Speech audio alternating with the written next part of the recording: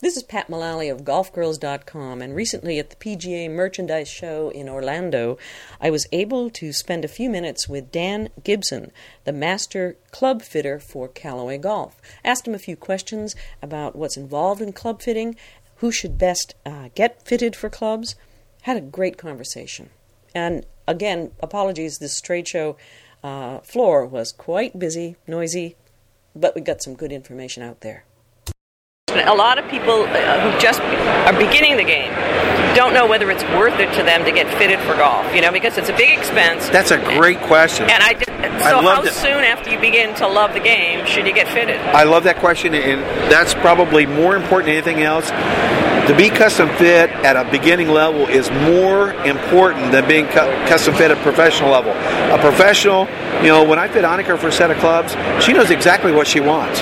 She knows what flex, she knows what she likes, what she doesn't like. When I get a very beginner golfer, Mrs. Smith just retired, my husband, we were going to move to Florida and play, that's where it's so important for me. I know they need a driver off the tee.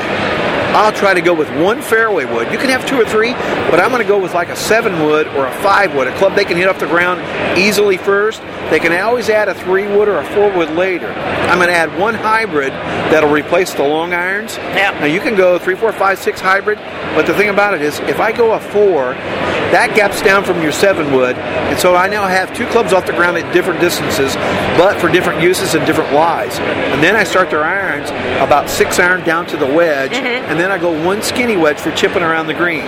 So their irons are stair step down at the lower end, and we'll go to the correct length, the correct size grip, the correct lie angle, and we check that by how they deliver the club. And let's say I take 4 lessons, is that going to change? The lie angle actually reflects on your own athletic ability. If I have a back surgery, that's going to change my attack angle because now I'm favoring my back. But if I'm a person who just started playing, what I do physically is what I do. If I have an 80-pound weight here, you can lift it with your left arm. Maybe Mrs. Smith here cannot. And so everybody's individually at their abilities. But here again, the ladies flex for beginners. Let's say it's a lady that been an athlete, plays a lot of tennis. She might need the men's flex. And here again, when I'm fitting people, I'll look. We use TrackMan, which is probably the most accurate measuring device. Yeah. And it's not a launch monitor, it's actually a Doppler radar. And so instead of it taking a picture and giving me calculations, it actually gives me accurate readings of ball and club data. So I know if she's swinging 75 miles an hour, that's enough athletic ability to be in a senior flex or even a men's regular flex if she's athletic. And so then, just the correct length is the correct question for her then. And here again, I measure length of floor, and my measuring device, if you get a chance today to come over to our booth where we're fitting people with TrackMan, you can see we get 21 readings on each ball. So a lot of times, irregardless of whether I top the ball, I hit it solid, or I hook it, all the other stuff is exactly the same because we're creatures of habit. We get up in the morning, we put on our left shoe, then we put on our right shoe. I always hold coffee in my right hand, I use my fork in my left. Whatever it is that we do is what we always do. So those things won't change. But the biggest thing is when we're reading your numbers on TrackMan, how you attack ball position, those are things your PGA professional can help you, and it's just going to make you improve. But here again, you're going to always do what you always do. So for the beginning golfer, it's really important otherwise you will hate this game after a while. You'll hate the game. You'll end up buying product that you don't need. Like I say, a lot of times guys will come out and they'll get a lady and they'll say, oh, well, here's a full bag of clubs. They're not ready for that yet.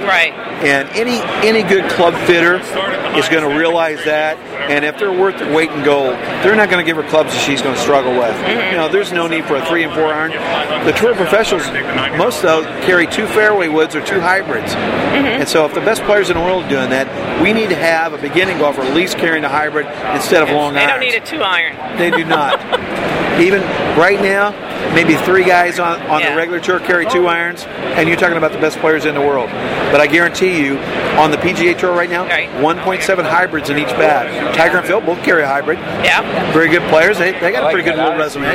Just one last question. As people get older, they've been playing for years, they've been fitted for clubs, but now their body's changing. Absolutely. Is it time to get it? I mean, how long between fittings? When do you get fitted again? Well, anytime that you've had any major ailment, that's an automatic no-brainer. Right. Knee surgery, shoulder surgery, hand surgery, that's the time you should go and get fitted. Yeah. Here again, I would refer you to your local PGA professional because they know you, they've seen your swing, they'll know, let's say you might have had arthroscopic knee surgery.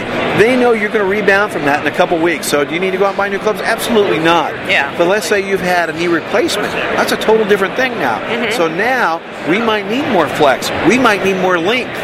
A lot of times as a club fitter, I'm a big advocate of, especially in the short irons, to go a little bit longer because that allows you to stand a little bit taller. Right. And as the day goes on, Sam Snead always said, if you set your club and then set your stance, now I have the same setup on number 18 as I have number 1. And I've always used that as a premise. And the thing about it is, as the day goes on and you fatigue, if your setup's the same, it's going to cut down your mistakes.